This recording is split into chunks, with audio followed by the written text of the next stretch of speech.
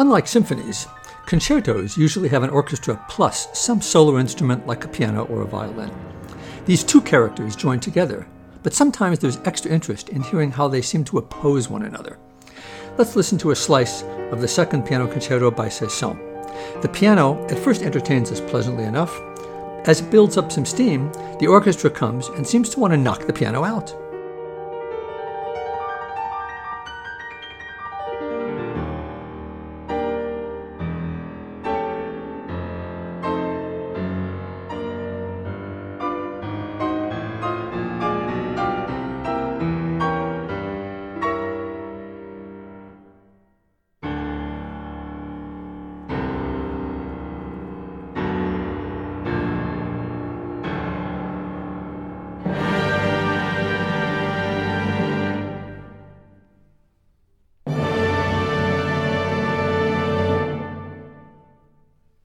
But the most famous example of a musical contest is the middle of Beethoven's fourth piano concerto, where the strings of the orchestra belt out an abusive opening, patiently answered by a melodic and quietly confident piano.